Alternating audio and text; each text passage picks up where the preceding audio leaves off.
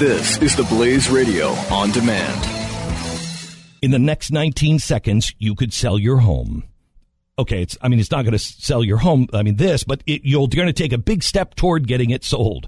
Go to realestateagentsitrust.com and find an agent selected by my team, a professional who shares your values and speaks the truth. Sell your home fast and for the most money. Get moving at realestateagentsitrust.com. And go for Mike Slater in 3, 2, 1. You're listening to Mike Slater, part of the next generation of talk radio, only on the Blaze Radio Network. America's the greatest country in the world. Happy Saturday. Thank you for being here. I'm excited for today's show. We're going to talk about... Listen, we got 60-something, like maybe 60 days left.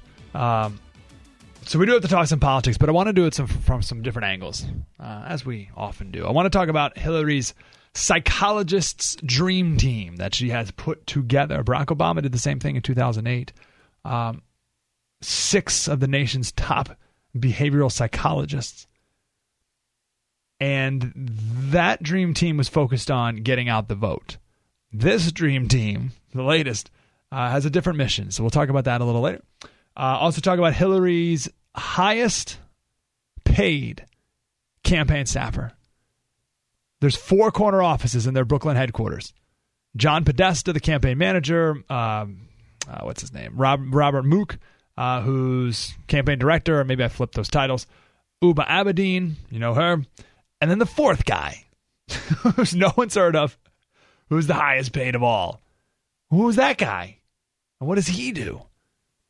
Well, he actually does something that Cruz's campaign did an incredible job with. Now, obviously, it wasn't as successful as I thought it would be, actually, with Cruz. But I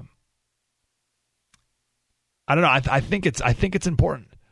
So we'll see if it works or not. But Hillary's obviously investing a lot of time and money into this.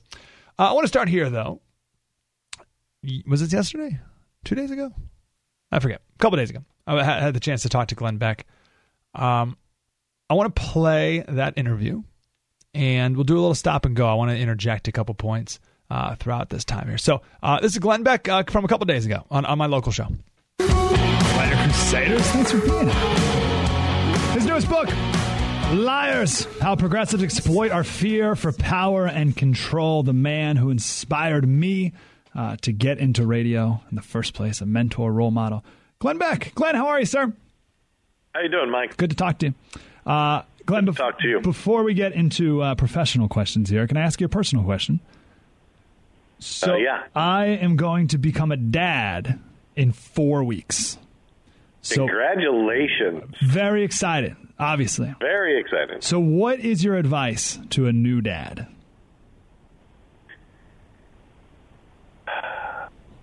Enjoy every single second, even the bad ones, because there will come a time when you even miss them vomiting up on you. It goes by so fast, Mike. It's phenomenal. Congratulations. I'm so happy. No, we're over the moon. What's advice on what not to do?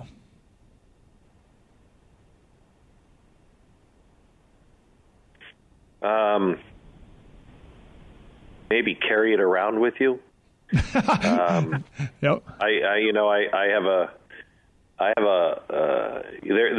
Parenting is a no-win situation. If you can't let it go, I mean, you're going to make mistakes. You're going to smother them at times. You're not going to be there at times, and you just have to do the best you can and let everything else go. Can I tell you? And that's hard. So a couple weeks ago, I went with some friends to a prison ministry group to our prison here in town on the border. And I asked, we went with a group of 60 prisoners, 40 of them serving life sentences, right? Tattoos all over the face, whole thing. And I told them I'm going to be a dad in a couple weeks. And they all lit up. They're applauding. It was awesome. And I said, guys, what's your advice on being a dad? And they gave the best advice, Glenn. The first guy, he raised his hand. He said, make up a song that only you and your son know, and you can sing it together for the rest of your life together. How cool, right? Like deep, powerful stuff. And one of the guys, he started to tear up and he said, just be there for your son, and said what you just said, do the best you can. It was so powerful because these guys were either speaking based out of regret that they didn't do these things or that these things weren't done for them. And I don't know. It was just powerful. Did any of them say, because this seems like an obvious one, don't end up in jail? Be present in your kid's life, pretty much. Yeah, I think that's part of it. That goes without saying. All right. What makes a man in today's culture, Glenn? Where are we headed culturally? And what kind of men do we need to be and do we need to raise? You know, Mike, I think you ask the best questions of anyone in the country, and I mean that. Let's see. What kind of men do we need to be? We need to be brave and fearless. We need to be fierce, but we also, at the same time, need to be kind and gracious and humble. Mm-hmm. We need both sides of great men. Who have you met recently that fits one of those characteristics, or all of them?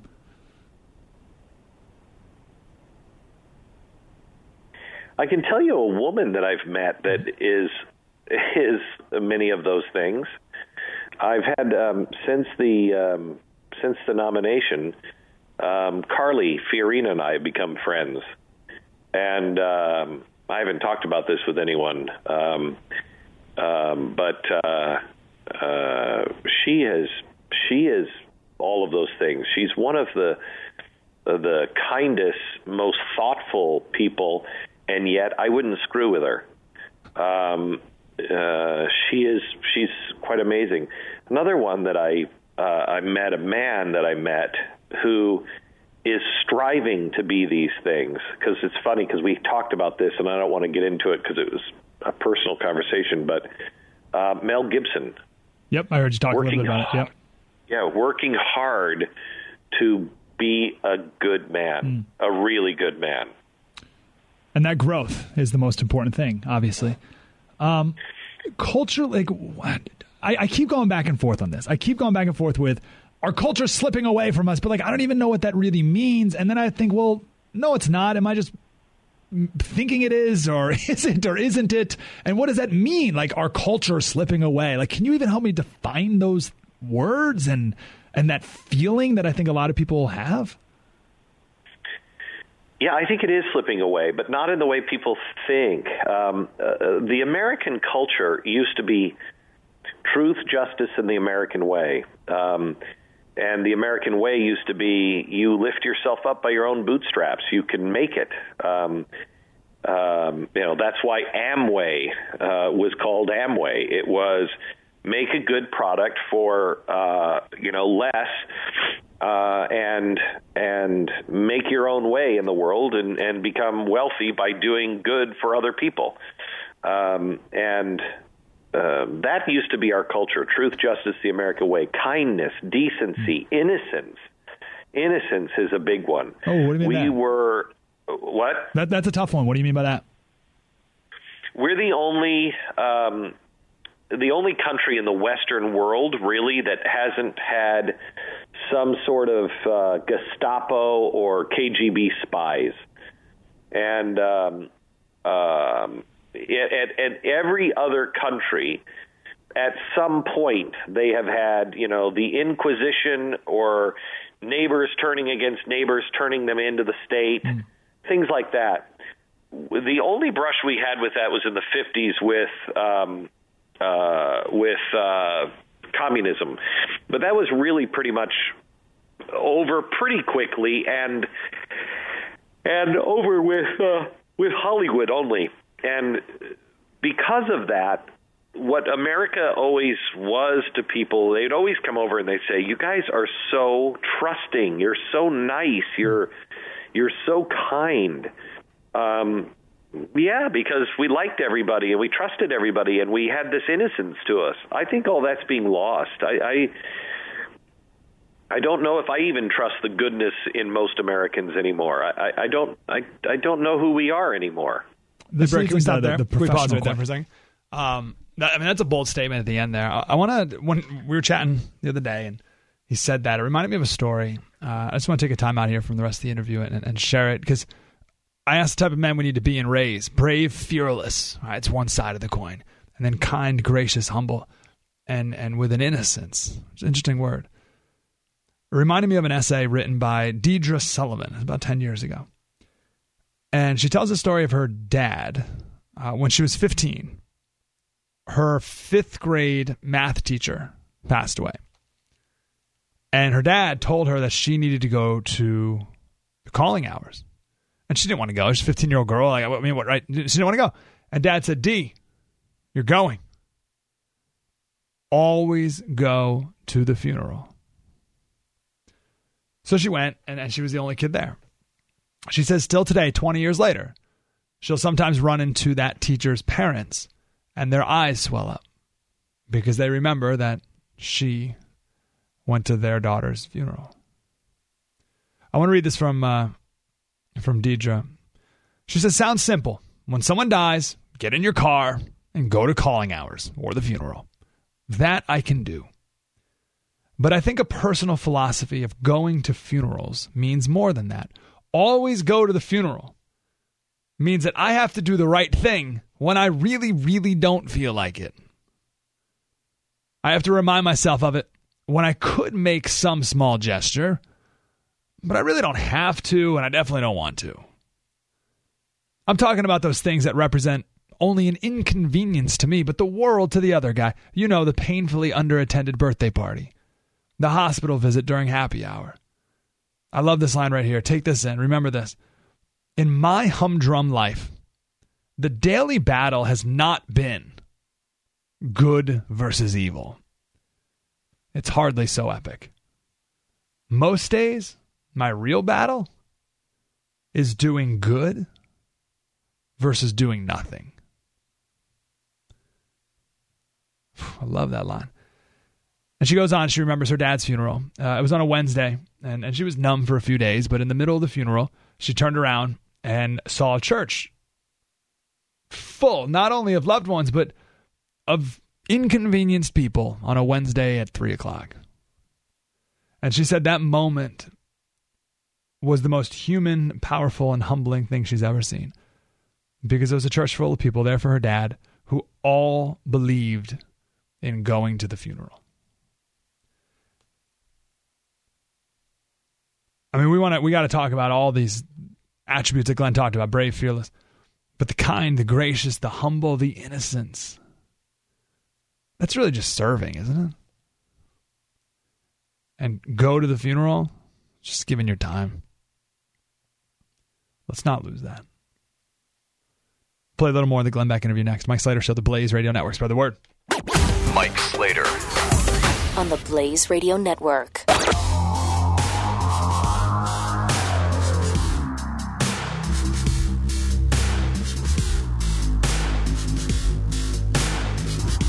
In the next 19 seconds, you could sell your home. Okay, it's not going to sell your home, but you're going to take a big step toward getting it sold. Go to realestateagentsitrust.com and find an agent selected by my team, a professional who shares your values and speaks the truth. Sell your home fast and for the most money. Get moving at realestateagentsitrust.com.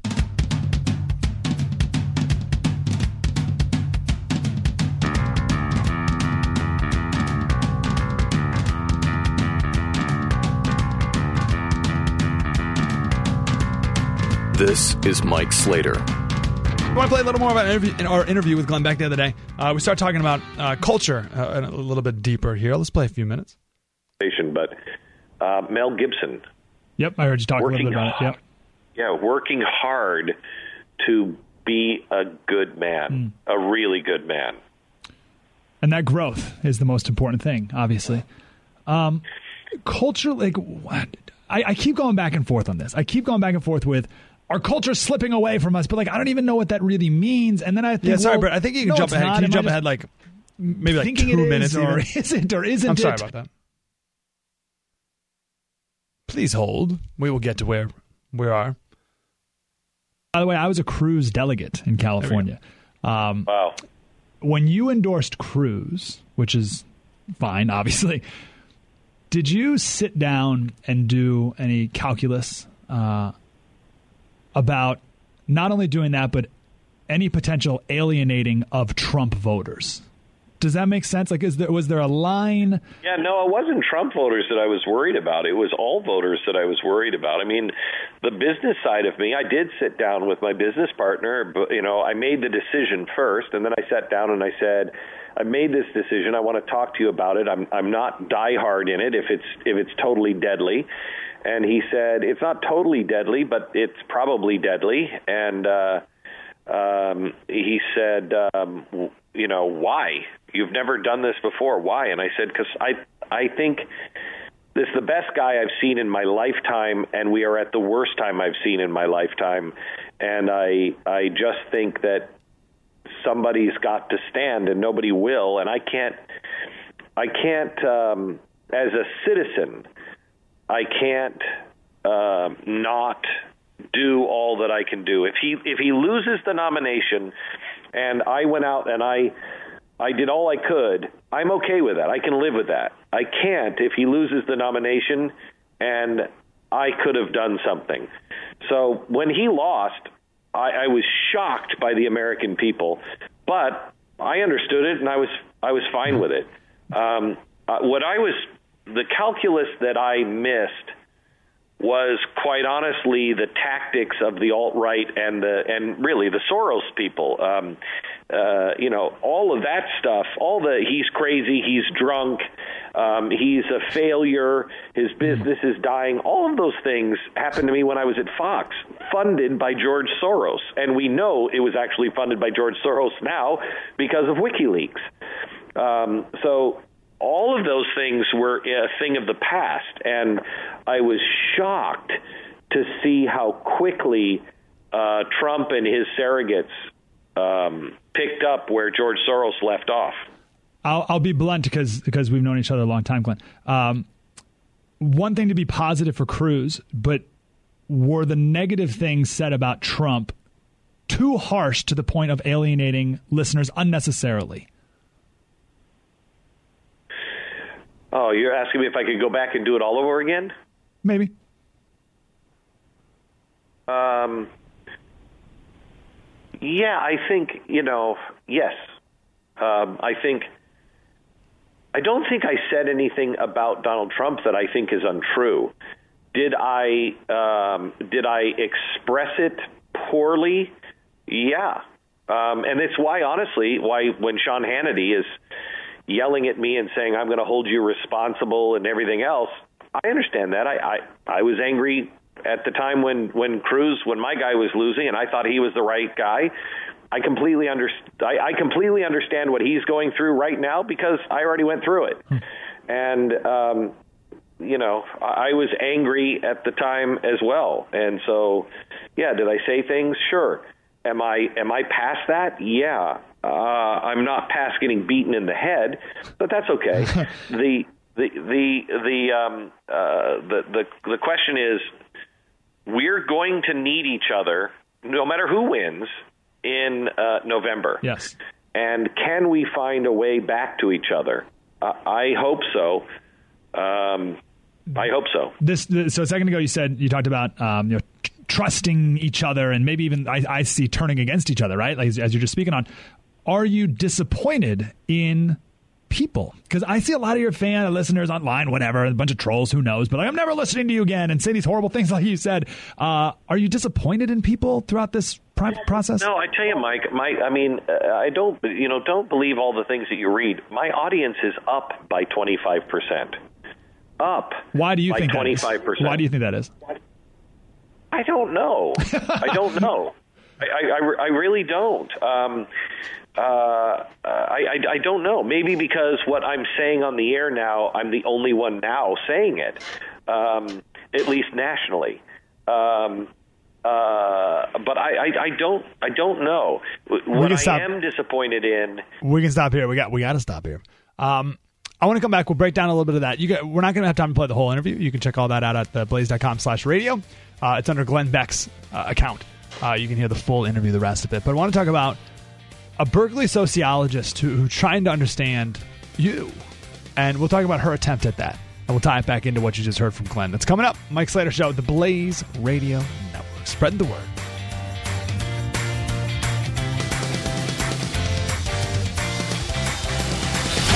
Mike Slater, part of the next generation of talk radio on the Blaze Radio Network.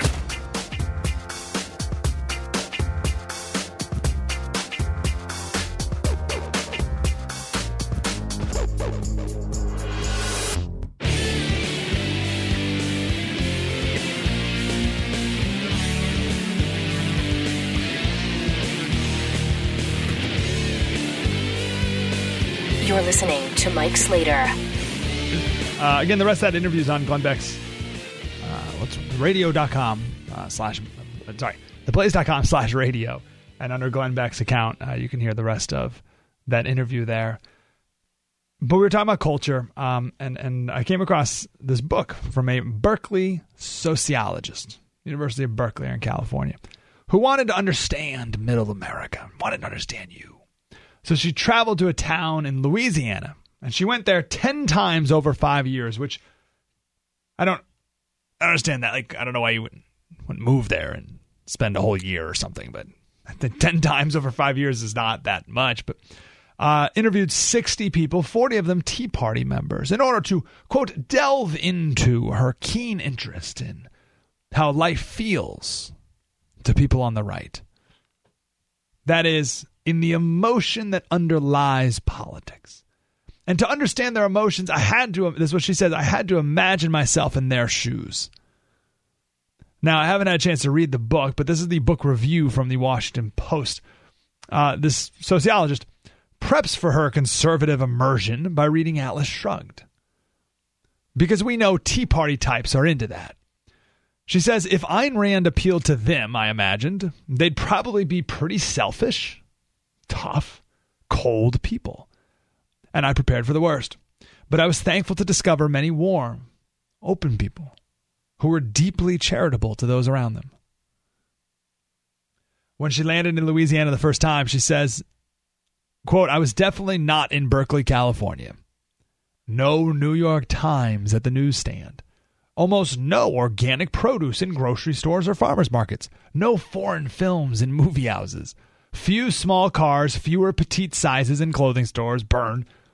Fewer pedestrians speaking foreign languages into cell phones. Indeed, fewer pedestrians. There were fewer yellow Labradors and more pit bulls and bulldogs. Forget bicycle lanes, color-coded recycling bins, or solar panels on roofs. And in some cafes, virtually everything on the menu was fried. So the reviewer of the book goes on to say that it's quite a condescending book, as you can probably imagine from that quote right there. But the thing that stands out to me, I haven't read it, but I think it shows how a sociologist at Berkeley views people in Louisiana as almost foreigners, right? Like, I have to travel there to understand them. And I know there's different parts of the country and everyone's different. That's fine. But like, this comes from a very like, what? Like, who? Who are these people? Like, very weird. Almost like specimens. Like, we're looking at, and it's odd that people in Louisiana are so not understood that they need to be studied and written about. It's not good. But even then, she's shocked to find how nice people are, right? How kind and decent people generally are.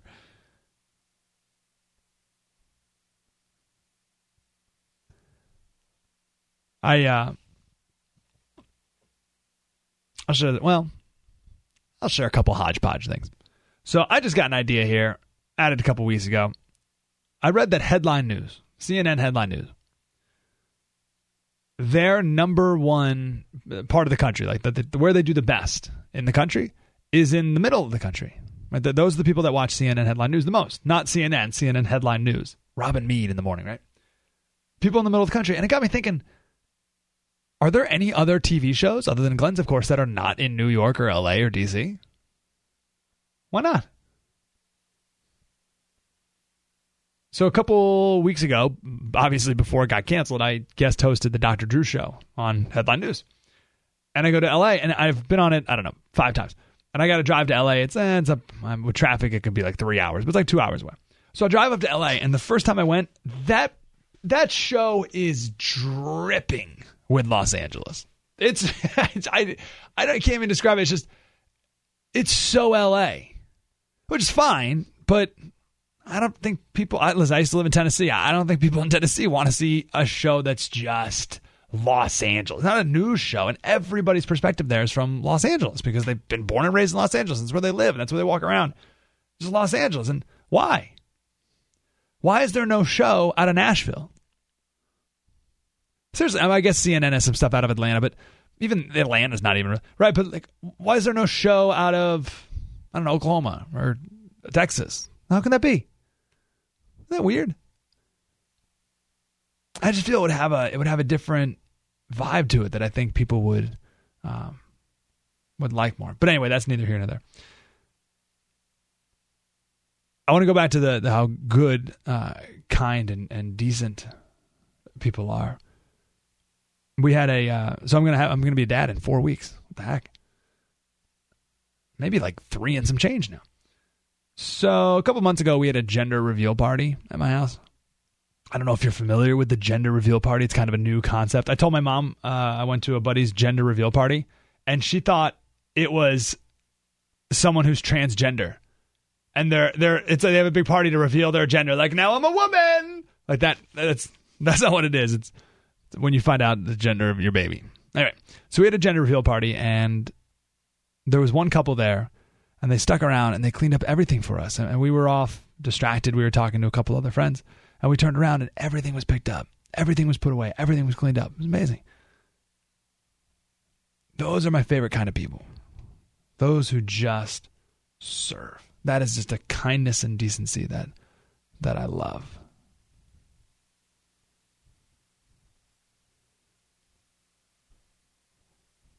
I don't know. I keep going back and forth. My wife does too. Just the other day, she said, Mike, we are in the minority. We are in the minority. And I said, no, we're not. I promise you we're not. And then sometimes I do think we're in the minority. Here's an example of what I mean by minority. Time Magazine this week has a 4,000-word story. That's a big, long human interest story on a woman who now identifies as male, and he's pregnant. And Time Magazine thinks that that's amazing and worthy of this big story, right? Man gets pregnant. No. That's not what happened. Man did not get pregnant. Woman who took hormones, kept her uterus, and surgically removed her breasts got pregnant. But the whole time, still a woman. So I don't get the big deal. Right? So I don't know. You see stuff like this, like Time Magazine, like pushing that, and you're like, gosh, are we in the minority? No, you're not. It's just because everything's controlled out of DC, New York, and LA, and those places are crazy.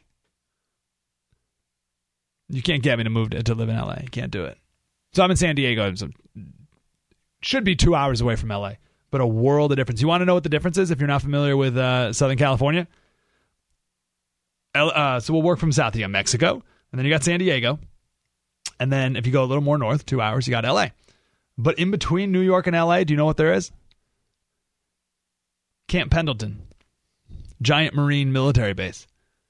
So you're driving through San Diego, and it's amazing, and then you get to Camp Pendleton. It's just nothing for 30 minutes of driving, and then you cross that line, boom, and you're in Orange County and then LA, and it's like, whoa, this place is totally different, and and horrible.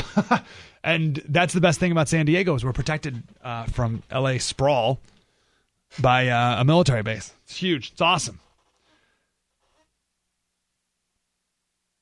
And the thing is, even here in San Diego, you don't need to go far to find the good, decent people. You don't. Actually, you don't need to go anywhere. No matter where you are, I promise you, you're not in the minority. You're not. There are good people like you everywhere. We just need to do good over doing nothing, to go back into the story about always go to the funeral. Right, let me read that line again. Let me pull this line back up here. I wrote it down because it was such a good line. Here it is. She said, in my humdrum life, the daily battle has not been good versus evil. It's hardly so epic. Most days, my real battle is doing good versus doing nothing. So if we all just choose to do good over nothing, the more we all do that, the more we will see we're not alone. And that's exciting. Slater Radio on Twitter, Mike Slater Show, the Blaze Radio Network. Spread the word. This is Mike Slater on the Blaze Radio Network.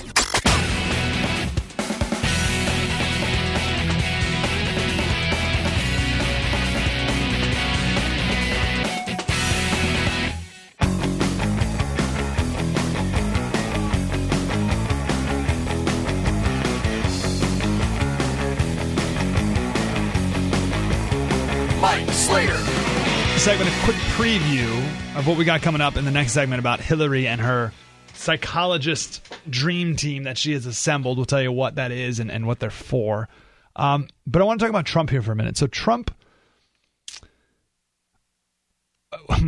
what the psychologists are doing for Hillary is what Trump has 50 years of practice doing as a businessman, as a real estate developer.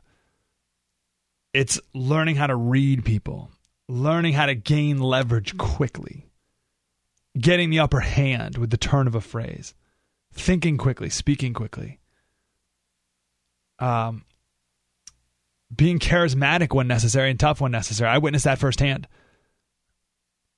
When we did the 90-minute interview with him, I guess it was over a year ago. Was it Christmas? Yeah, it was Christmas time. So almost a year. We did a 90-minute interview in Trump Tower, and I went to meet him in his office, and it was me and the guy who organized the interview. And the guy goes, Mr. Trump, I'd like to introduce you to Mike Slater. He's a radio show host. He's going to be interviewing for the 90 minutes. And Donald Trump goes, please, I know who he is. And then looks at me and goes, you have a great reputation. And I said, and then 4 seconds later, I'm like, oh, you don't know who I am. Like, you tried to get me there, but it still felt good. Right? So that's his, I'm endearing myself to you. Yeah, no, big love fest, right? You're going to be on my side now, right? It's like, that's what that is, and he's good at it. But don't think for a second, if he's in a business meeting and he doesn't need to, be the tough guy, he won't do that in a second as well if it suits him. That's a skill set. You can like it or not. I don't think it's righteous or not or whatever, but that's a skill set he's learned after 50 years. Now, that's my build up to something he said at the forum the other day with Matt Lauer. The other day, he got the national security briefings, and they do this when someone becomes the nominee. I'm not sure what they share, how much they share or anything, but you get some behind-the-scenes briefing from top military intelligence people. So this is first MSNBC, and then they play a clip from the National Defense Forum, 11:59. Donald Trump at the Commander-in-Chief Forum last night insinuated that the body language of intelligence officials during the briefings he has received showed they're not happy with President Obama. Take a listen. And I was very, very surprised in almost every instance. And I could tell, I have pretty good with the body language, I could tell they were not happy. Our leaders did not follow what they were recommending. The left's freaking out about that. Right? They're freaking out. They're saying, what? What? How can Donald Trump say that he can read body language of the people giving the briefing? That's outrageous. This is Mike Hayden, former CIA NSA director. He hates Trump. He says the I can read body language line was quite remarkable. I am confident Director Clapper sent senior professionals to this meeting, and so I am equally confident that no such body language ever existed. It's simply not what we do. So there you have Mike Hayden saying that senior intelligence professionals don't have body language, which is insane. Everyone has body language. That's 80% of how you communicate, body language. So these senior officials have been trained to remove 80% of their human communication ability at whim. Is that what we're trying to be told? Trump showed his hand to us. Right? We've been analyzing Trump and his campaign from this perspective the whole time.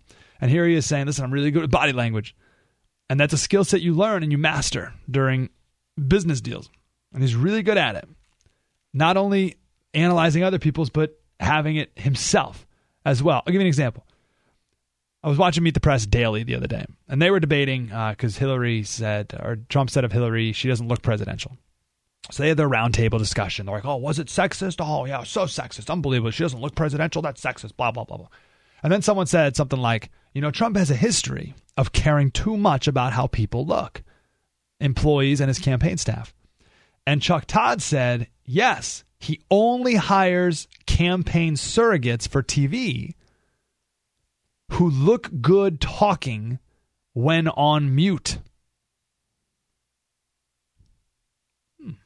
Why? Because he's a sexist, misogynist pig? No. Because he knows that what you see is far more important and influential than what you hear. People think that words matter, and they do, of course, but body language, first of all, tone is more important than the words, and body language is far more influential than anything else. And if you really want to know who wins a debate, watch it on mute.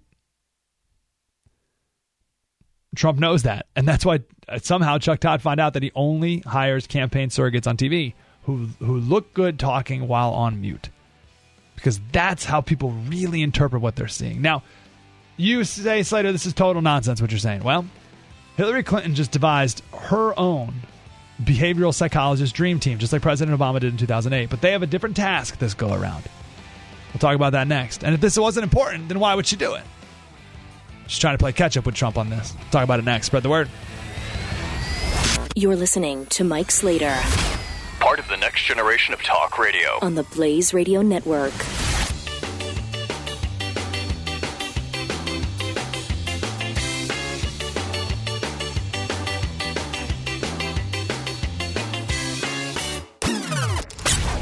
Go for Mike Slater in 3, 2, 1. You're listening to Mike Slater, part of the next generation of talk radio, only on the Blaze Radio Network. It's America's the greatest country in the world. Happy Saturday. Thanks for being here. So, I think this is really interesting, and we'll see if she can pull it off. And if she does, I'll explain what that means in a second, then I think what I'm about to tell you has something major to do with it. So we'll back it up a second. From day one of the primary, really, we've been taking what I think is a unique approach to this campaign. Everyone else, every other radio show host, it's fine. Everyone's got to do what they got to do. They give their opinion on this or that, and that's it.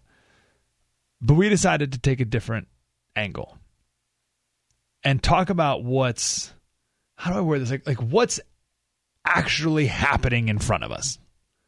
Like, how are people being influenced? Why are things happening the way they are? Not just reacting to things, but saying, hey, look at how this worked. Here's how that didn't work. Here's why what Trump said or Hillary said is going to be very effective. Here's why that's not effective, right? Trying to explain things a little bit, because everyone else is talking about things in different ways. So we thought, okay, well, let's do it this way, and then maybe everything else will make a little more sense. That's our approach.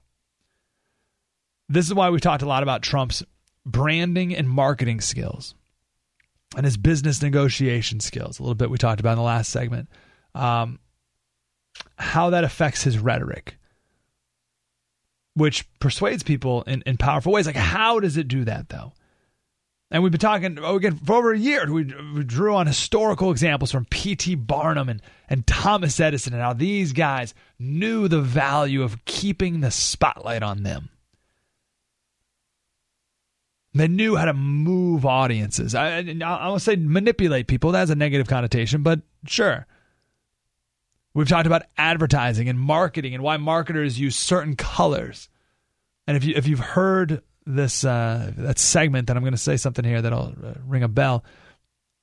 How marketers use certain colors and phrases and fonts that are pleasing to the autopilot brain. Things that are pleasing to the autopilot brain, because most of the time our brains are on autopilot. So how do you get through to an autopilot brain? Well, things need to be pleasing. And we've related that to different campaigns. So you get the idea. Now, when I come across articles like this, I know that we're moving in the right direction with our coverage. This is the New York Times. Headline. Let me just get into it. Hillary Clinton's advisors are talking to Donald Trump's ghostwriter of The Art of the Deal, seeking insights into Mr. Trump's deepest insecurities, as Clinton devises strategies to needle and undermine him in 4 weeks at the presidential debate, the most anticipated in a generation. Her team is also getting advice from psychology experts. Psychology experts? Let me pause here. So 8 years ago, Barack Obama put together what's called the Behavioral Psychologist Dream Team. And there was 5 or 6 psychologists. And they really focused on how to talk to people to get them to vote. So this is more like a get out the vote thing. We've given many, many examples before. I'll just give a very quick one just so you kind of see where we're going. Or what he was doing generally. If you knock on the door, they figured out that if you knock on a door and say, hey, are you going to vote for Barack Obama tomorrow? That's okay, fine. What's way more influential is, hello, I'm here with Barack Obama for president. Did you know that a majority of your neighbors are voting for Barack Obama tomorrow? Are you going to vote for Barack Obama tomorrow? Right, you can see how more influential that is, and it's a lot more influential.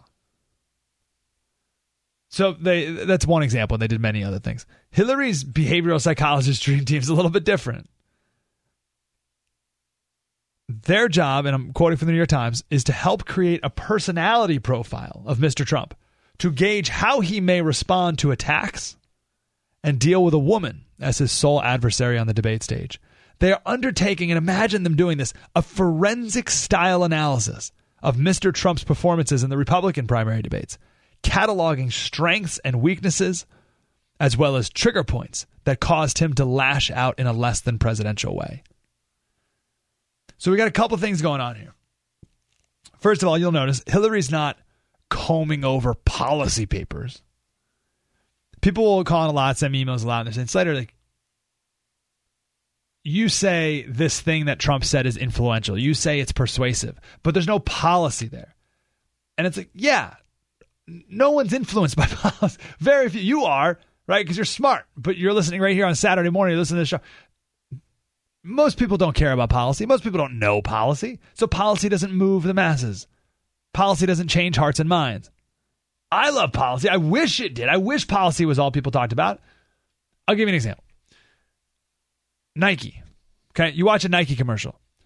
Nike does not have any commercials that say, check out our latest shoe. It's made with the newest space-aged synthetic plastic that is lighter and will make you jump tall. They don't say that. They show a picture of LeBron James dunking a basketball. Right? They don't talk policy. Nike doesn't talk policy. They play the persuasion game. Storytelling. Hillary's trying to learn how to win the persuasion game. Not with policy. Now, here's the thing about this persuasion game. Trump is already a master at it. And I'll cut to the chase here. Hillary is dedicating the next month to something that Trump has dedicated the last 50 years to. Let me say it again. Hillary is dedicating the next month, the team of advisors and psychologists and all the rest, she's dedicating the next month to something that Trump has dedicated the last 50 years to. He knows how to read people in a split second. He knows how to gain leverage in a split second. He knows how to spin things in a second. This is what makes him good at business. And if not just business, a real estate developer. This is why we've talked about Trump's use of energy and posture and stagecraft. He gets this stuff. My favorite example of this, and there's many, but my favorite example was after the Fox News debate in the primary. So Trump is 6'2". Bill O'Reilly's 6'4". Donald Trump walked off the stage down on the ground floor, right, where all the people were. Bill O'Reilly walks up to him. As Bill O'Reilly's walking to him, Donald Trump takes a step back onto the stage. Why? Because Trump wanted to be the tallest person on the TV. He wanted to be taller. He didn't want to be seen standing next to a giant Bill O'Reilly. So he takes a step back, and Bill O'Reilly, who also understands TV and energy, says, no. Take a step back down here with me. Wild, right? Glenn Beck a while ago gave the example. He did a side-by-side of Ted Cruz doing a Fox News interview, and there were cables on the ground and water bottles, and they were sitting in these dumpy chairs, and the lighting was terrible. And Donald Trump did an interview, and it was pristine. No wires, no water bottles. The lighting was perfect. Big boom cameras that are super expensive to own and operate and all the rest.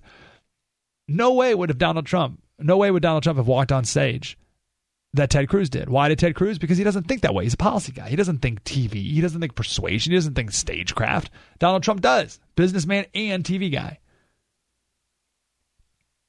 So I know I'm peppering a lot here, but the point is Hillary knows none of this.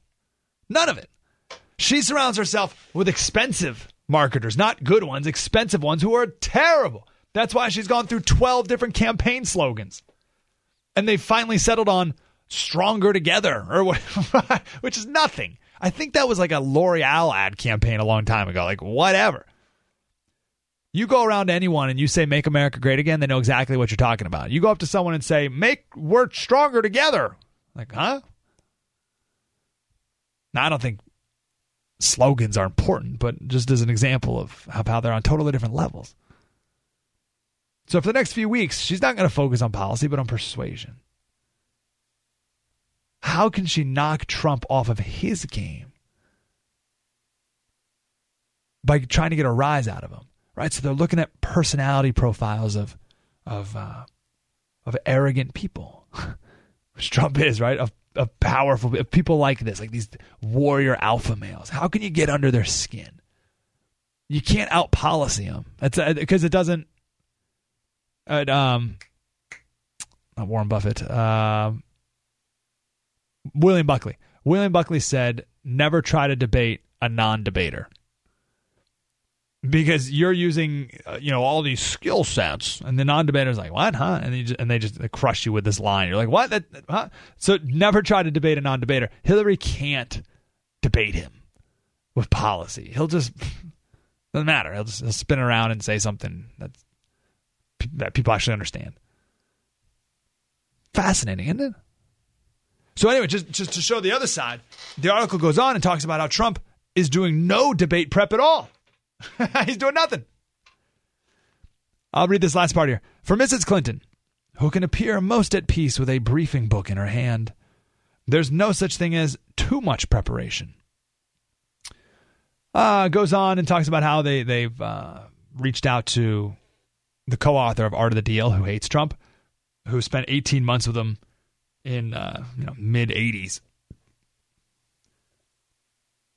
Let's see. Better understand how to get under his skin. And these Clinton advisors agree with Mr. Trump's belief that the debate will not be remembered as pitting a policy expert against a Washington outsider.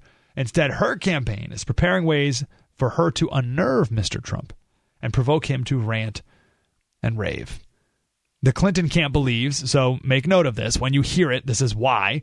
The Clinton camp believes that Mr. Trump is most insecure about his intelligence, his net worth, and his image as a successful businessman.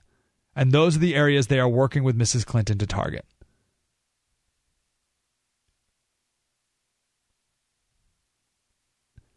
So again, Trump, this stuff comes naturally. He doesn't need a team of psychologists. He doesn't need people figuring out where he needs to target or whatever. He just gets it.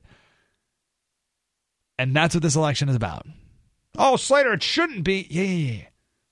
But it is. I'll end with this. Clinton brought in 3 people to play the part of Donald Trump in mock debates. 3 people. Mark Cuban, who you'll remember half-jokingly about a year ago, I said that Mark Cuban's going to be Donald Trump's vice president. I was half-joking. I was kind of serious. I was half serious, but then half-joking just to get people to think out of the box about what this campaign really is. So in a way, me bringing up Mark Cuban, I couldn't have been more wrong and more right kind of at the same weird time, right? So Mark Cuban, and he's a lot like Trump because of his bravado and arrogance and showmanship and all that. James Carville, who's quick on his feet and tough, right? And you know the third person? A congressman, a Democratic congressman. From where? Queens. Why?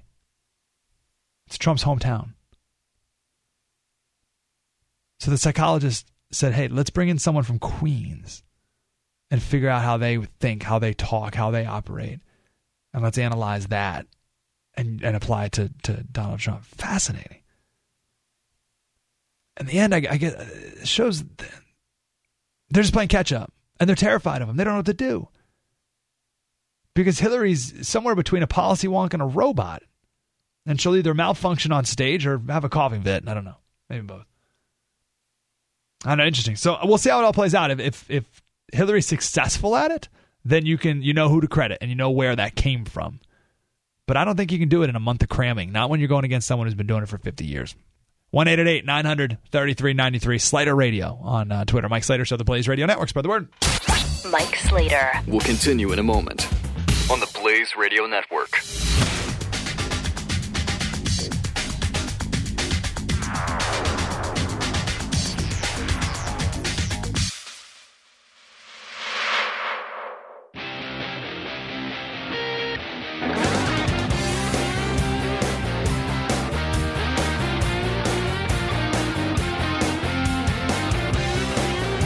Mike Slater. Slater Crusaders, I got one more story about Hillary's campaign. I'll do it in the next segment here. It's these 2 things together. The psychologist I was just talking about and her new approach to not try to out-policy Trump, or it's not even out-policy Trump, it's just present policy. It's not even, she's like, finally, the left is finally realized that's not what it's about in this election. But you got to persuade people.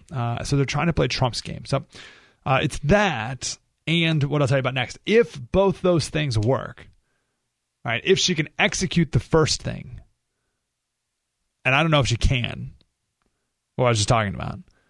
I don't think she can execute that. But if she can, and if the second thing, which she's not doing, but other people are, if that pulls through, then that's her only chance. It's her only chance to win. Oh, I think she'll. I don't know if I've had said this a long time. I think Trump will win, and then I'll buy a lot. But these 2 things, and really that's where the giant asterisk of it all comes down to this first debate. It's not even the other debates. It's really the first debate is all that really matters. And that's the big game changer one way or the other. But if things keep going like it is, then Trump will definitely win. I guess I can start here. I guess I can use this to back up. One of the best analyses I've heard is from a TV executive. He said, Trump has already won. Now, this guy's super far on the left. Okay, this is the guy who's the co-founder with Al Gore of Current TV. Okay? So this guy is crazy on the left. And he's like, everyone, hey, Trump already won. Trump won when the History Channel went from showing documentaries of World War II to swamp people. Trump won when the Learning Channel went from showing operas to My 600-Pound Life. He told this fact here, which is crazy. When they pick a new Nielsen family. So Nielsen is how TV does their ratings. In radio, it's called Arbitron, and TV, it's called Nielsen.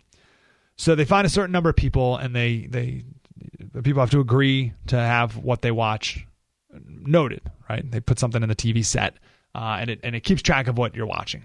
Okay, and then they extrapolate that for 100,000 people, right? So if you're watching something, then they say, 100,000 people are watching this. It's a really arcane system, but that's what it is. So they get a Nielsen family. They select a new family, and they monitor what they watch, but and I think you have to sign up in radio, you have to sign up to be an Arbitron family for 2 years. I don't know how it works on TV, but you have to do it for a while.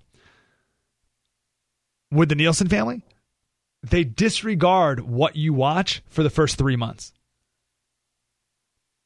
They don't account the first 3 months of you watching TV. Why? Because people say, I'm going to watch PBS tonight because I'm so smart. And they watch because they know they're being watched, right? So I'm going to watch this documentary here. And then 3 months later, they go back to watching Pawn Stars, right? But it takes 3 months. So this guy's saying, listen, there's so many more people who are voting for Trump, and no one even realizes it. Because a poller will call them up. Who are you voting for? And a lot of people, especially if their wife is nearby, who deep down like Trump, deep down, they'll say Hillary. Guy says, Trump is just like your favorite TV show. This is why Trump's campaign manager, Bannon, is a TV executive. This guy says Trump is great TV. He says Hillary is crap TV. I'll give you an example of that. A couple of days ago, there was dueling events. Hillary Clinton had an event. Donald Trump had an event. Same time, all three networks carried Trump. All of them. Hillary's trying to overcome this deficit with those psychologists to help her better understand what Trump is so good at. Trump's already won. If you disagree, it's probably because you think Trump has no grasp on policy. It's true, maybe. But it's cute that you think that that's how most people make decisions on who to vote for president. Mike Slater Show, the Blaze Radio Network. Spread the word.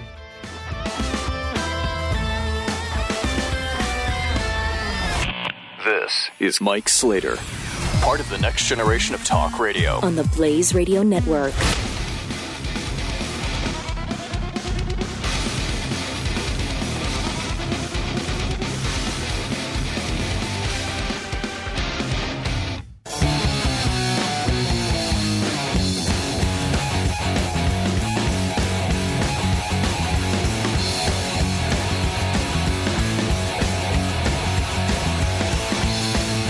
Mike Slater on the Blaze Radio Network. Ooh, Slater Crusaders. All right, one last Hillary story, then I'm done talking about her. I'm done talking about Trump, too. Move on to some other things.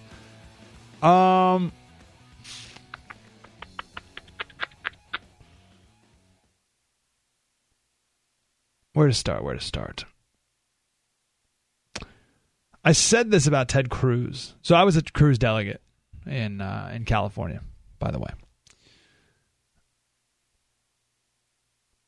And people get mad at me when I say Trump's going to win in a landslide.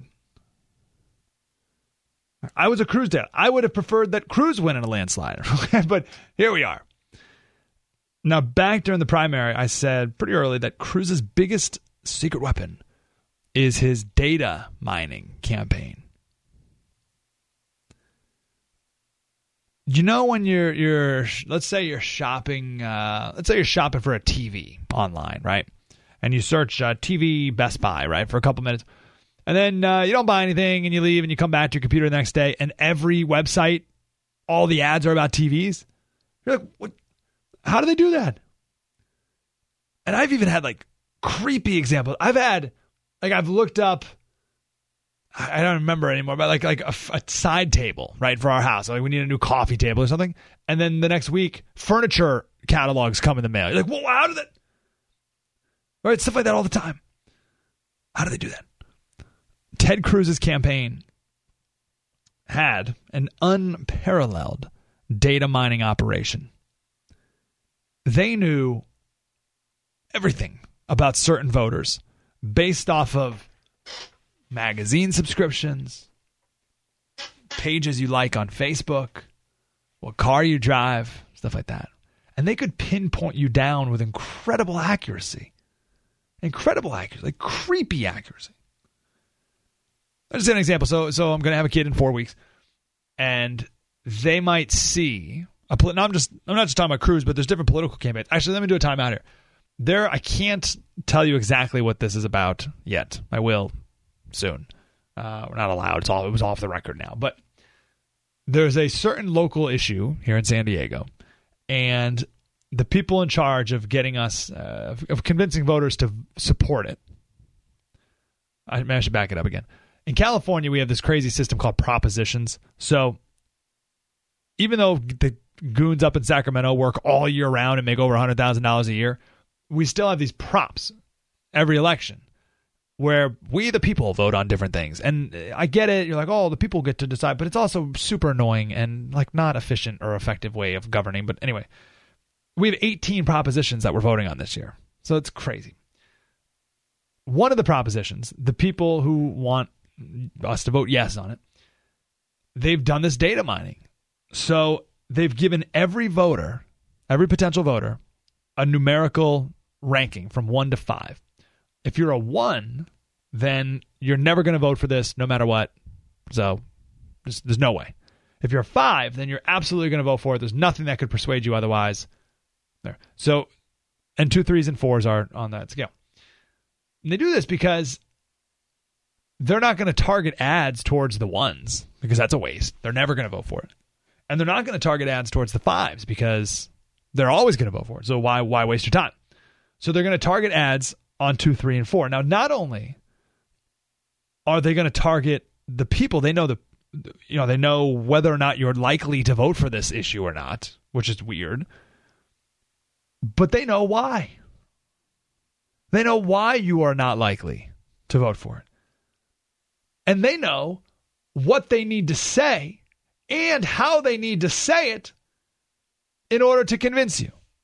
They know what argument would work best for you. And not only what argument, but how to make the argument. How can that be? And this is for a local issue now. It's one thing if you do this for a national campaign. This is for a local issue. They're able to target it down like that.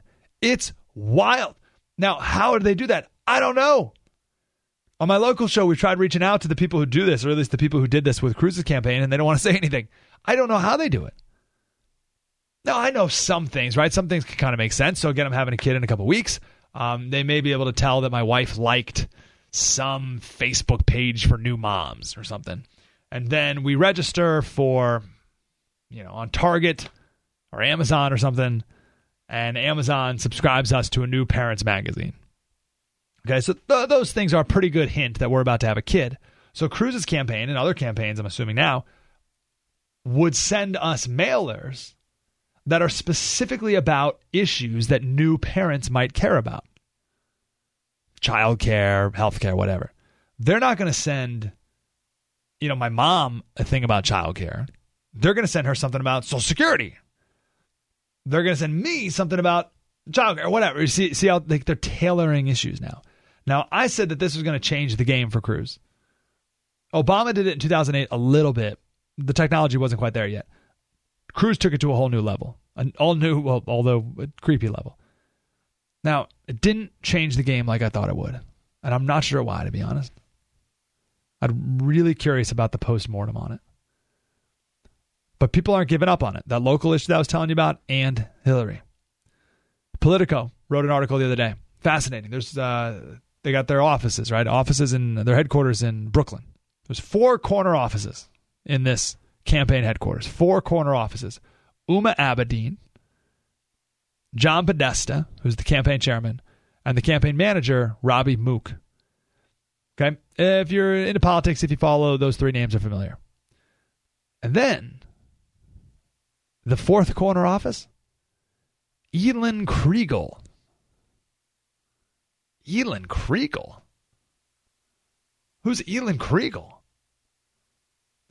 His windows have all these marker writings all over it. It looks like Out of a Beautiful Mind or something, right? And these are the algorithms on his window. Writes them on the window. These are the algorithms that are the basis of nearly all of Clinton's strategic decisions.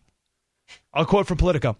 What cities Clinton campaigns in, what states she competes in, when she emails supporters, how the emails are crafted, what doors volunteers knock on, what phone numbers they dial, who gets Facebook ads, who gets printed mailers. All of these have Kriegel's coding fingerprints on them. To understand Kriegel's role is to understand how Clinton has run her campaign. Precise and efficient, meticulous and effective, and yes, at times more mathematical than inspirational. Top Clinton advisors say almost no major decision is made in Brooklyn without first consulting Kriegel. He was one of her first hires and among her highest paid, and yet remains virtually unknown outside the cloistered community of political number crunchers. Check this out. He's got a team, this Elon Kriegel guy, he's got a team under him of 60 mathematicians. 60 mathematicians. I don't know if Trump has expanded his team, but I know at one point he had 70 total people on his campaign team, total complete. This guy's 60 mathematicians. Clinton has 60 mathematicians. And they did something in the primary. He devised this system called cost per flippable delegate to figure out which delegates they needed to target. Right? So they looked at what markets to buy ads in, which networks, which TV networks, what shows, in order to, again, target the most receptive audience. It's wild. Also, one more thing. They know when to target you. So they know, okay, I'll do this one last time. They know who to talk to, who not to talk to, how to talk to them. So they know your personality if you are someone who's more quick, short, to the point, or if you like deeper conversations about issues. Right? So they know how to talk to you. They know what to say. They know what the most important issues to you probably are. They know also when to say it. Meaning, should they contact you 90 days before the election or the night before? How? How do they know that? That's creepy, but that's got to be effective, doesn't it? That's got to be important and valuable information. I mean, I guess you can decide how influential that is. I think it's something. I guess we'll all see soon enough. I think it's important. And if there, however, if there was one person who could overcome this super precise data mining operation, it'd be someone like Trump, who's just massive air assault campaign. But I think he's the only person who could beat this. And by the way, in the article, they talk about how the Republicans are years behind the Democrats in this data mining stuff, which is weird because I don't know why that would be. Just catch up. Like, what's the holdup? Weird. Anyway, so something to keep in mind. So to bring these two things together, last segment talked about her psychologist dream team trying to teach Hillary in 3 weeks how to be more like Trump in a debate. That is up to her whether or not she can pull that off. And then you have that next to this data mining, which is not up to her, but we'll see if that is effective. If she can do both those things, then that's why she will win. If she does. I don't think she will, but if she does, those are the only two things I can save her. 1-888-900-3393. Slater Radio on Twitter. Mike Slater, Show the Blaze Radio Network. Spread the word. You're listening to Mike Slater on the Blaze Radio Network.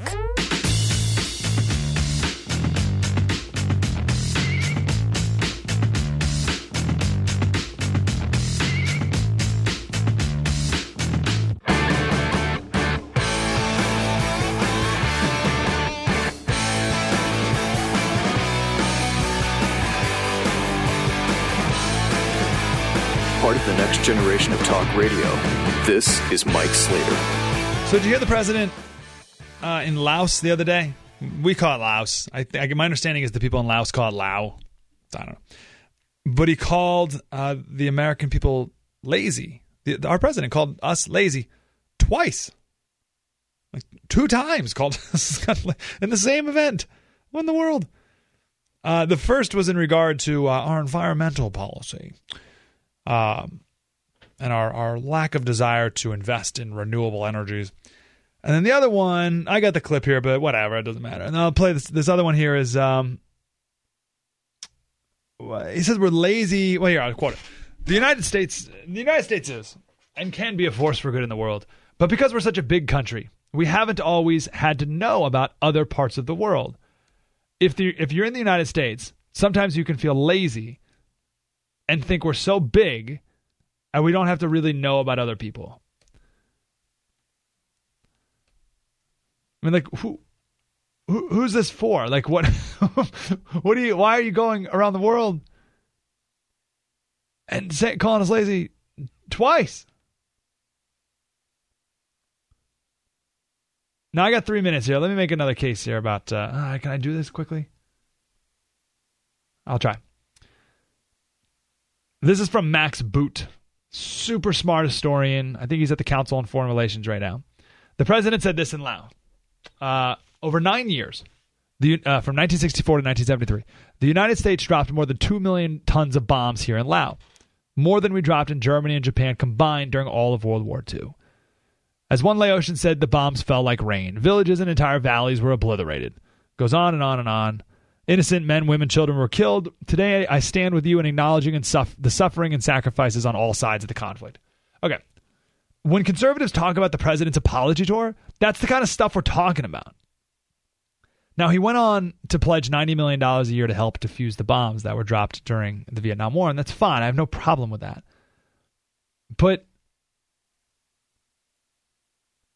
like, context. Give context to this.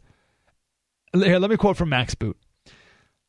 He said, someone who listened to Obama's speech and knew nothing of Laos's history would have been left mystified about why the U.S. dropped bombs like rain on that country. Did Americans harbor irrational fear and prejudice of Laotians? Were the Johnson and Nixon administration motivated by racial prejudice? Perhaps they were simply staffed by psychopaths and war criminals who enjoyed annihilating small countries. Hardly. What Obama did not mention was that in 1959, in preparation for its invasion of South Vietnam, North Vietnam invaded Laos in order to establish a major segment of the Ho Chi Minh Trail, bringing weapons, supplies, and manpower from north to south. North Vietnam also sponsored and supported with its own troops a communist insurgency to overthrow the royal government of Laos. The U.S. responded to this communist aggression by providing covert and overt aid to the government of Laos and to the Hmong militias who were fighting the communists. The most capable American-supported leader was Vang Pao, a Hmong tribesman who was a general in the Lao army. Eventually, he led as many as 40,000 guerrillas fighting the communists and the North Vietnamese army. The U.S. bombing of Laos was conducted in support of Vang Pao and other anti-communist fighters and as a part of a general effort to disrupt the Ho Chi Minh Trail, the logistics line that enabled aggression against a sovereign state allied with the United States. Okay, there's some context for you. Now, we can talk about the details of the bombings and all that, all right? But to just generally criticize our bombings in Laos as some sort of reckless and random and psychopathic aggression and murdering of civilians, and to talk about it in this vacuum as if there is no context at all, it's irresponsible. Now, why? What's one dangerous reason? Because Laos today is run by a dictator, just like Iran and Cuba, where the president has done similar things. And the dictator takes stuff like that and says, see, our problems today are caused by America, not by me. They're caused by America. Even the president of the United States said so. What are you doing? Like, yes, talk about the bombs and this, and we'll give the 90 mil, and we'll work it out, and we'll fix it, and blah, blah, blah. But give a little context here. Otherwise, the dictator spins it around and says, look, the president admitted that he bombed women and children and villages. What is that? That's the apology tour that conservatives are critical of. He is not a spokesman for freedom and for American values. He's not. Mike Slater Show, the Blaze Radio Network. Spread the word. You're listening to Mike Slater on the Blaze Radio Network.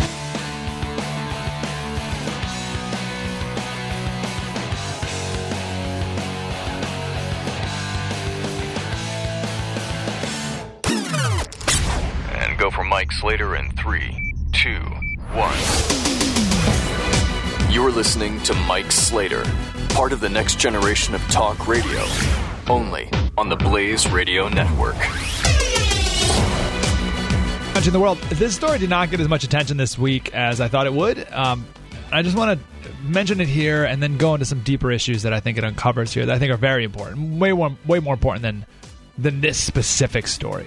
Because we've seen this routine so many times. I'm bored by it. I don't care. I'm over stuff like this, right? Where a celebrity says something that's not politically correct, and then they grovel this fake apology, and we all go on with our lives. I'm just over it. That being said, I've never seen a groveling apology like this. This is from ESPN radio host Paul Feinbaum. He was doing an interview with Marcus Spears, who played for the Cowboys for like 9 years, and now he's an NFL analyst. And Feinbaum said this on his show, 1135. The genesis of this flag goes back to the War of 1812, and I just really don't understand. I mean, again, back, not to look at the country back then, but the two just this country has issues, but this country is not oppressing black people. I don't think it is. It's oppressing black people, but I will say this: there are major issues, but it's the underservice of the community. Yeah. It's basically what it boils down. It's a different issue, though. It's a different issue. Okay. He says there are issues, agrees that there's an underservice of the community, repeats there are issues, but says black people aren't being oppressed. This, of course, in relation to Kaepernick's grandstanding. That's what Feinbaum says. The black guy on the show agreed with him. What's the problem? So let's chat about this. Oppressed means literally to press down. Are black people systematically being pressed down today? He says no, qualifies it again 100 times with there are major issues. And there are issues, and we talk about those all the time, and we try to solve them. But to say that black people are being oppressed does no one any favors. Doesn't do black people any favors. Doesn't do kids any favors. Doesn't solve anything. Because no one who says that cites a specific problem. They just say, oh, oppressed. But as we said in our Kaepernick video on Facebook, which has something like 300,000 views right now, Frederick Douglass was a slave. He himself was a slave. And he fought his whole life for economic freedom. Booker T. Washington was a slave. And he worked his whole life to improve education for black people, including starting and building his own school in Alabama. Martin Luther King Jr. worked to strengthen the family and faith of all people, including black people. These men lived real oppression. But they did something to solve it. They didn't just do stupid things. They didn't just lay in the street or sit during a national anthem. They didn't do pointless stuff like that, grandstanding stuff. And you know what they also didn't do it for? They didn't do things so that we can start a conversation. I'm so sick of having a conversation about things. I'm so sick of it. Because while we're over here having a conversation, there's some real issues that need solving. And we're just talking about nothing. While we're talking, we're having a dialogue. It's time to start a dialogue. For the love of Pete, we've had a dialogue forever. And while we're doing that, there's some real parents who are addicted to drugs. On my local show, we talked to a woman the other day who used to be addicted. She had 4 kids, lived in an abusive home. She went to this program that we have here in San Diego called Solutions for Change. She got clean, and now her kids are thriving. She's thriving. It's amazing. People tell us, oh, it's time to have a conversation. Well, in the meantime, there's actual kids being neglected at home who need a mentor. Big brothers, big sisters, a great solution to that. I'm so sick of celebrities doing things and then excusing it with, well, anything to get a conversation going. It's time we have a national conversation. Or while you're doing that, there's kids failing school because the governments won't let parents choose which school to send their kids to. Now, they're either failing school or they're going to a failing school. Either way.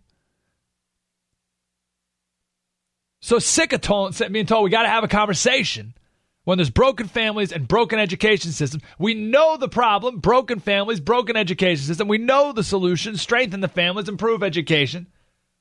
But we still got to have a conversation. Got to have a conversation. This insanity is so crystal clear to me. I have this image of someone drowning. Now imagine someone you love is drowning, and you have a life preserver, right? You have a lifesaver in your hand. And you're about to throw it to that person. But someone comes along and says, whoa, wait. This is a great time to stop and have a conversation. You know, it's actually about time we have a national dialogue about drowning. It's a really big problem. Don't throw that lifesaver yet. We got to finish our conversation. Drowning. Yeah. Right? Am I right? The worst.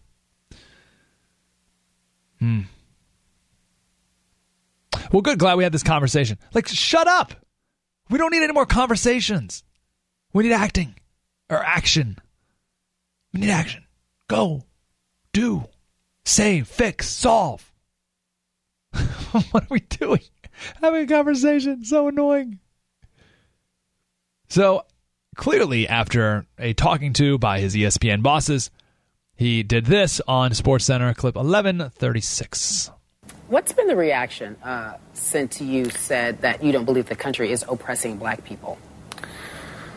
Carrie, it's been incredible. I've heard from so many people, and most of whom were shocked by what I said. And yeah, but not the guy you were talking to. Like this, I've gone back to review what I said there. I went back to review what I said in an exchange with Joey Galloway on College Football Live, and I could spend the rest of my life trying to talk my way out of it, but I can't. I blew it. I simply did not have a good grasp of the situation. I know better. I've lived in this country. I see what is going on all across the country from north to south, east to west, and I have no excuse. I can't explain why I articulated the words the way they did.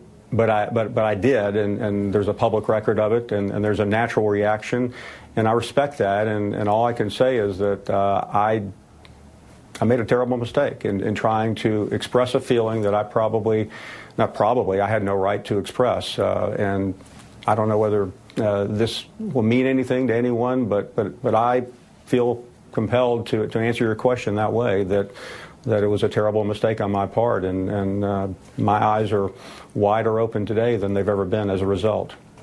Have you had an opportunity to talk to Paul, to talk to Marcus, or yes. We can stop it there. Joey I'm about done listening to this. So she goes on at the end and says, Paul, I'm just really appreciate you saying that you blew it. What? So the black woman who's hosting SportsCenter.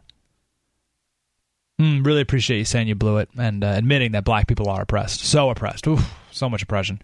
Says the black woman hosting SportsCenter. We live in a country with a black president, for the love of Pete. How did he blow it? This is the greatest lie of the whole thing. The left doesn't want to have a conversation. That's what they say they do. Oh, got to have a conversation. They don't want a conversation. Paul Feinbaum was having a conversation. He was part of the conversation. Someone says, we're oppressing black people. He says, no, we're not. Great opportunity for someone to say, yes, you are. Yes, we are. Right? That's a conversation. It's a back and forth. They're not interested in having a conversation.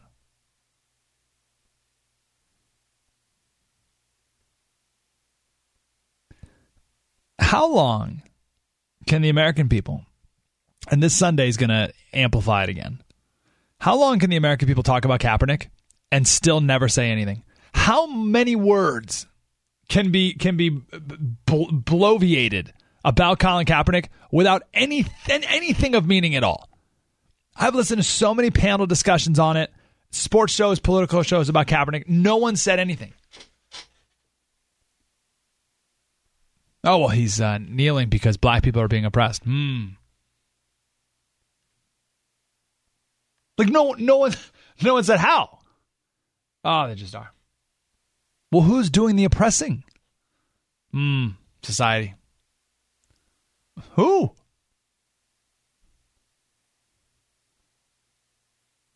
Oh, so oppressive. Just so oppressive. Everyone wants to have a conversation, but when Feinbaum steps out of line, gets his head cut off. Some conversation. I want to come back. I have a specific example of what I believe is a gross injustice in California. This is something that Black Lives Matter needs to get on. Okay, this is one of the most, really one of the most unjust things I've ever seen in my lifetime. And it's a very specific thing. And we've been talking about it on my local show for a couple months now. And we fixed it. There was an injustice, and we fixed it. We didn't have a conversation about it. Well, we did for a minute. And then everyone said, "Ooh, this is not right." And we fixed it. It's crazy. I'll tell you about that story next. Mike Slater Show, the Blaze Radio Network. Spread the word. You're listening to Mike Slater on the Blaze Radio Network.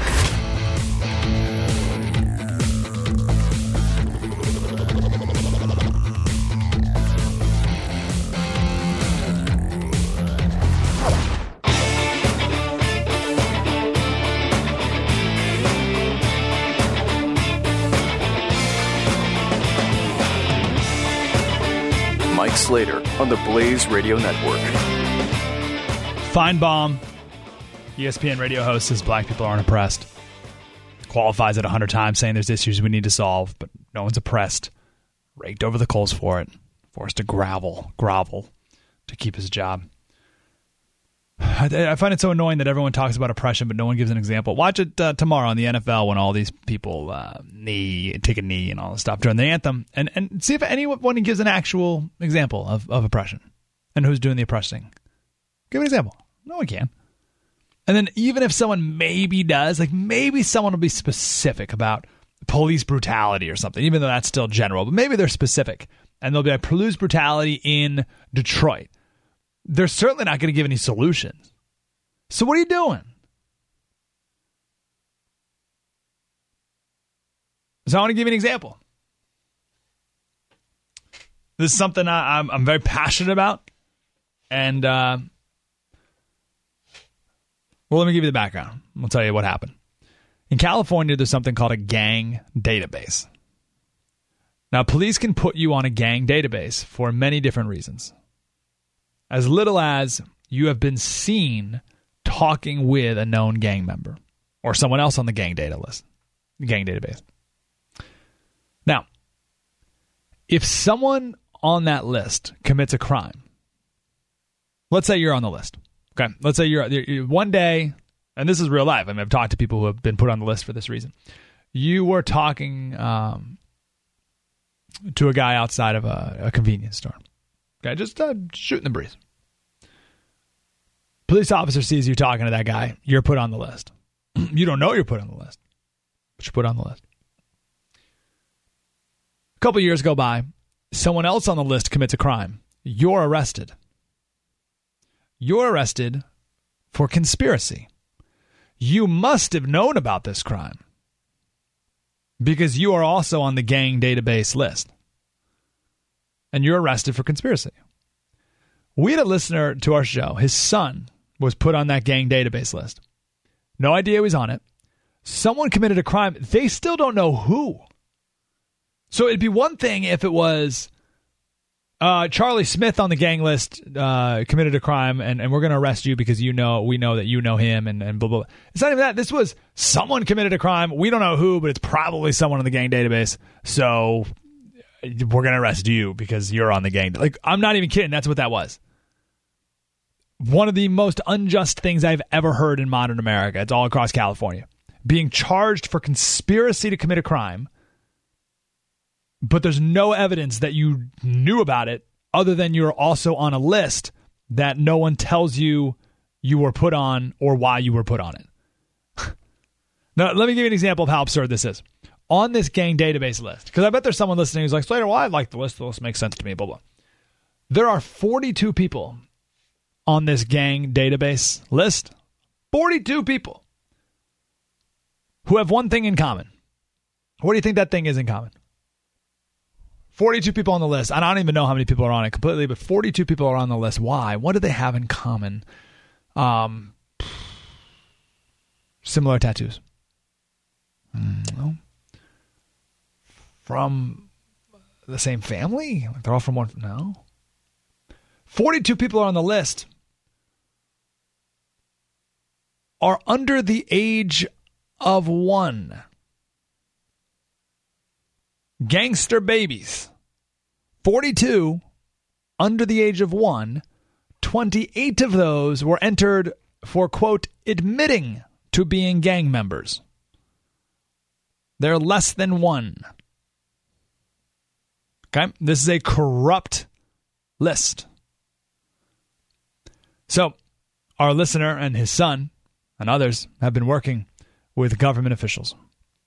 And about 2 weeks ago, a bill was passed that says you have to be notified when you're put on the list.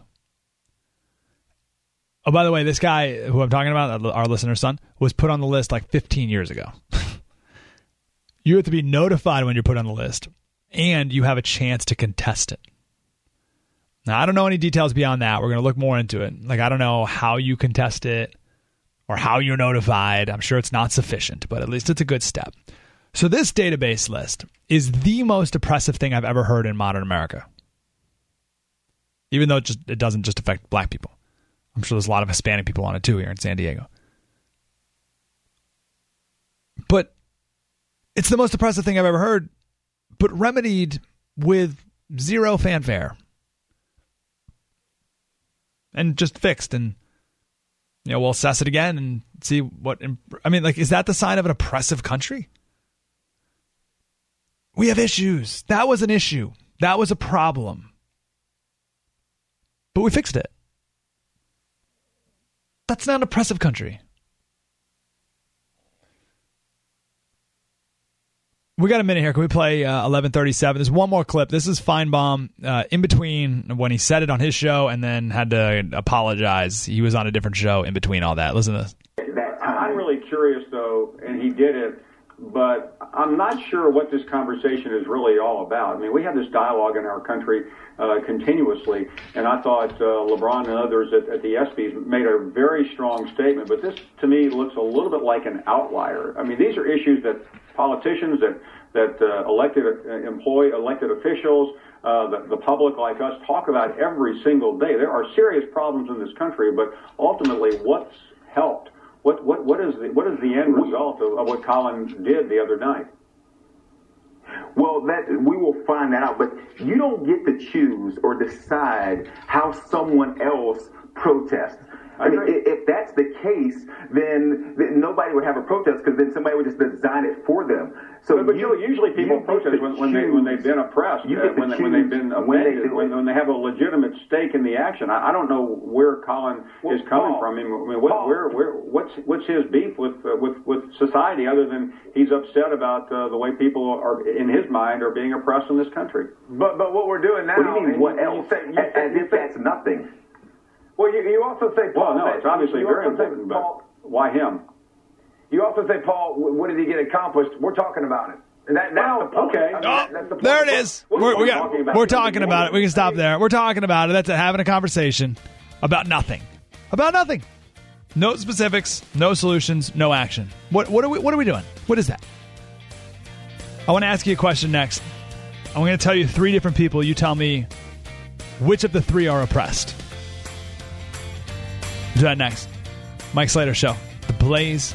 And one of them is, by the way. One of these 3 people are.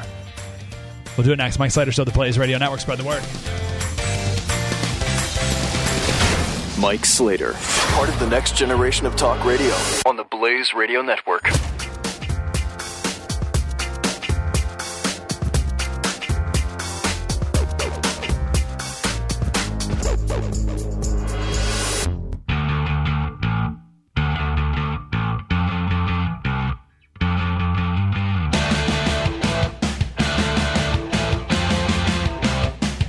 Mike Slater. All right, let's keep chatting about this.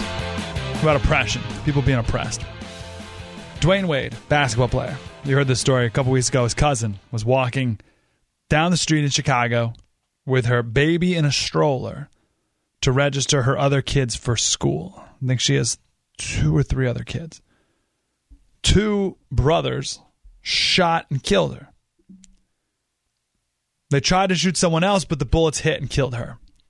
Now, I'll say there's a 99% chance that these 2 brothers did not have a dad and went to a failed school. 99% chance. Put my money on it. Not proudly. I'm just saying that's probably that was probably their background. Because statistically, that's almost always the background.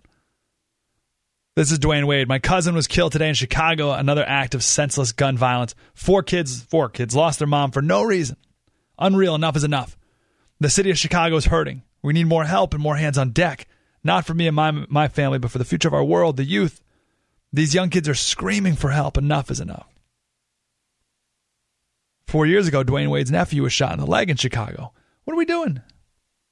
How can anyone be okay with this? So I got a question. There's 3 people involved in this scenario. 3 groups of people. Person 1, Dwayne Wade, famous basketball player. Group of people 2, his cousin, and her 4 kids. Right? And the third group of people are the 2 gang members who shot her. Now, they all happen to be black in this scenario, but that doesn't matter. Honest question. Who is oppressed of those 3 people? Just for the sake of clarity, I'm just going to call them people from now on, even though there are multiple people in each group. You with me? So which of those 3 people are oppressed? I'll go through them again. Dwayne Wade, famous basketball player. His cousin with 4 kids. Okay, that's person number 2. Or person number 3, the 2 gang members. Who of those are oppressed? We need to answer that question. That's an important question. Who's oppressed? Is it the famous and richer than everyone listening combined to basketball player? Is he oppressed? Is Dwayne Wade oppressed? Is the mother of 4 kids who was just walking down the street to register her kids for school and killed, is she oppressed? Or are the 2 gang members oppressed? Who's oppressed? Oh, maybe all 3 are oppressed. Wild card. All 3 are oppressed because they're all black. Everyone's oppressed. Everyone's oppressed. Crazy. No, I don't think so. I think of the 3 groups, the mom's oppressed because she's dead for no reason, and her 4 kids, they're oppressed because people shot her or killed her mom. But here's the deal. The left will make it seem that either all of these people are oppressed because all black people are oppressed, right, Kaepernick? Or they'll look at it from the perspective of the criminals. They'll say they are the oppressed one because we have another black male locked away in our prisons. And you think, well, wait a second. These 2 black males shot an innocent woman. It seems to me that she's the oppressed one. Oh, but Slater, they grew up in, these 2 gang members grew up in a bad home environment. They didn't have a father, and they went to a failing school. Yeah, I know. Which is why we need to fix that. Which is why we preach every day on this show, every week on this show. Family and education. Family and education. Family and education. Where was I? Oh, I made a video. And I said we need to strengthen the family. Made a Facebook video about strengthening the family. And someone wrote back, oh, Slater, what do you mean strengthen family? That's so stupid. Dumb right-wing talking point. What do you want, to ban divorce?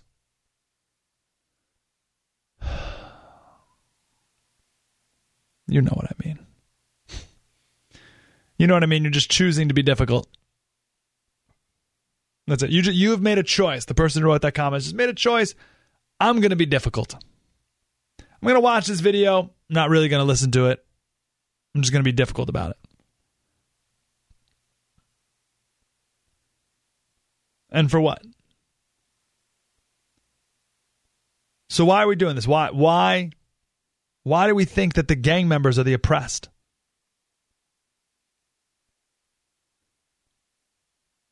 Now, let's say we all agree that she is the oppressed one, which I believe. It's true. She's dead. What do we do to stop the oppression? Because that's step one. Step one, identify who's oppressed. It's not just black people. Doesn't make any sense. Who specifically is oppressed? Okay, this woman who was killed. Okay, how do we stop the oppression? Okay, let's do short term. More police officers. Whoa. Can't do that. Police are oppressive. Police are oppressive? Mm-hmm. All the police are oppressive. Okay.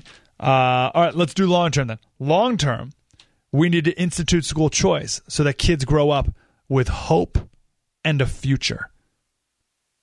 No, can't do that. Can't do that. Unions don't want it. Unions don't want to improve our schools in any way whatsoever, so we got to leave that one alone. Can't touch that one. Okay. Short term and long term, let's celebrate families. Let's strengthen families. Let's encourage families. Let's celebrate present fathers. As I mentioned with Glenn earlier, a couple weeks ago, I met with 60 men at Donovan Prison. Maximum security prison on the border here. They'll tell you their regrets about not being a father, not being a present father to their children. And they'll tell you the pain of not having present fathers in their lives. That's ingrained in all of us. Family. So let's do that. Let's be better parents and have strong families. Oh, Slater. You're imposing your white societal norms on people of color. That's oppressive. No. I just want to live in a country where moms can walk down the street pushing a baby stroller and don't have to be shot and killed by gang members. But we can't do anything because the left looks at the gang members as the oppressed people. So we're stuck. Trump in Milwaukee a couple weeks ago, remember he had 3 speeches in a row that were just money. And one of them was in Milwaukee. Remember there were protests going on there. He said, our job is not to make life more comfortable for the rioter, the looter, the violent disruptor. Our job is to make life more comfortable for the African-American parent who wants their kids to be able to safely walk the streets. He said this like a week before Dwayne Wade's cousin was killed. Or the senior citizen waiting for a bus, or the young child walking home from school. And for every one violent protester, there are 100 moms and dads and kids on that same city block who just want to be able to sleep safely at night. My opponent would rather protect the offender than the victim. That is such a good line. And it's true.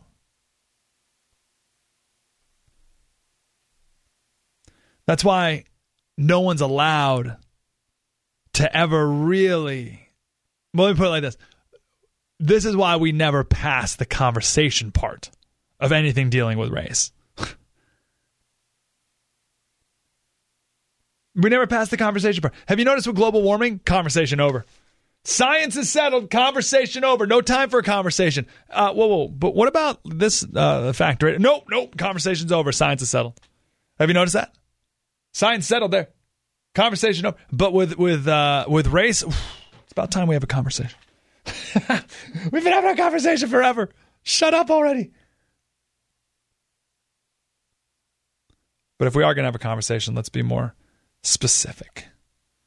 Let's keep an ear out for any of the NFL protesters tomorrow who take a knee. See if anyone has any specifics. I'll be listening. Hope to hear one. And again, if by miracle they have one, a specific, and they can identify the oppressed and the oppressor, and then have a solution, beautiful. That'd be awesome. You want to know who is actually doing a good job of this? P. Diddy. What in the world? P. Diddy? What? I'll show you what he did in Harlem the other day. We'll do it next. Mike Slater Show, the Blaze Radio Network. Spread the word. Mike Slater. On the Blaze Radio Network.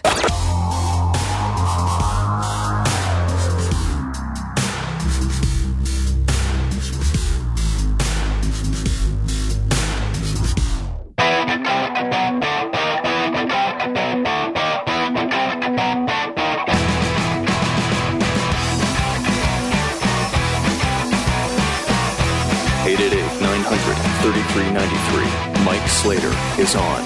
So actually, here's a pretty good example of someone who identified a specific problem and then actually did something to solve it. So you tell me what's different. Let's say Colin Kaepernick took a knee, or whoever. I'm so sick of him. But whoever. Someone takes a knee and they say, I'm protesting our school systems. Okay, and? They're no good. Okay, and? Yeah, I just want to start a conversation about it. Okay. So that's basically what's going on with Kaepernick. On the other side, you got P. Diddy, Sean Combs, rapper, mogul, etc. Now, he made news the other day. He was on the Al Sharpton show, which is still a show, I guess. And he said, with Hillary, we need to hold the vote. Hold the vote, which is a far cry from 2008 when he said vote or die. That was his big campaign, vote or die. And today it's hold the vote. Talking about black people not handing over their vote to Democrats, just getting nothing in return. But so that made news. He said something about Hillary, like not taking advantage of black people, but whatever. But there's something else in that interview which I think is more noteworthy. Last week, he opened up a charter school in Harlem, where he's from. He's from Harlem, and he opened up a charter school there. Why? Well, here he is, 11:39. So as the years went by, I ran a marathon. Education's always been important to me. I ran a marathon, and we proudly raised $3 million for the New York City public school system. And my thing was I had a lot of concerns and complaints about the educational system and how our children are treated.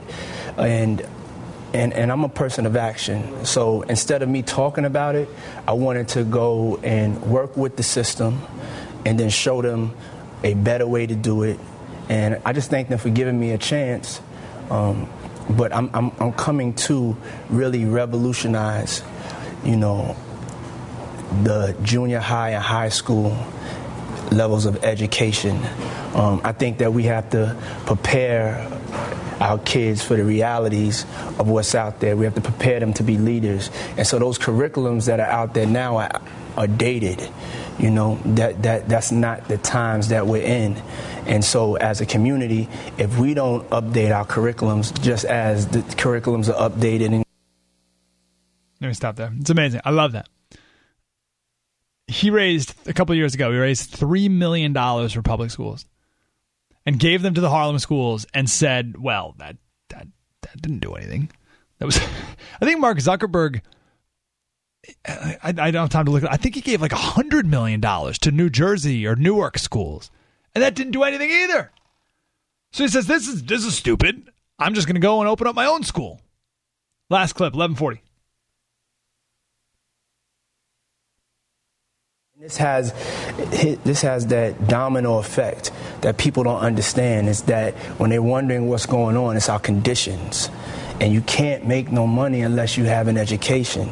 So it starts there, For me, it starts there. And instead of talking about it, I want to do something about it. So I'm very proud to say today, I open up the school.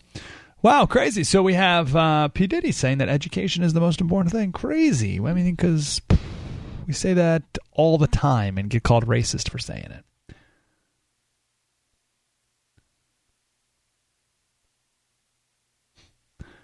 Not only P. Diddy, they're talking about the importance of education, but how we need to completely change the education system. P. Diddy gave $3 million to the public schools, realized that was dumb, opened up his own charter school in Harlem, which Mayor de Blasio,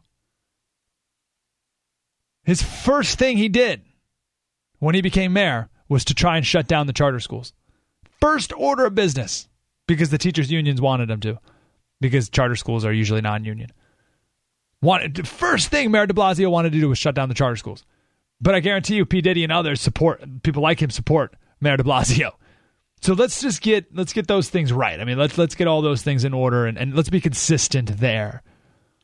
And we can be smart about this moving forward. So you have education, P. Diddy doing good work there. I like it. I like it a lot. I'll end on this. You know, the Black Lives Matter, because we always talk about family and education. It's family and education, family and education. The Black Lives Matter website, you can check it out, blacklivesmatter.org.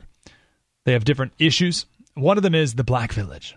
And it says, we are committed to disrupting the Western prescribed nuclear family structure by supporting each other as extended families and villages that collectively care for one another, and especially our children. In quotes, our children. They wrote it in quotes. To the degree that mothers, parents, and children are comfortable. So this is the old Marxist idea that your kids aren't yours. They're the government's. They're everyone's. They're not your children. They're our children. But how about that? Like we're committed to disrupting the Western prescribed nuclear family structure. Amazing. Family and education, both under attack. I value people who don't just talk about it, but are men and women of action. I know that's who you are. Slater Radio on Twitter. Please follow me on Facebook so we can hang out all week. I will see you next Saturday. Mike Slater Show, the Blaze Radio Network. Spread the word. You're listening to Mike Slater. Part of the next generation of talk radio. On the Blaze Radio Network.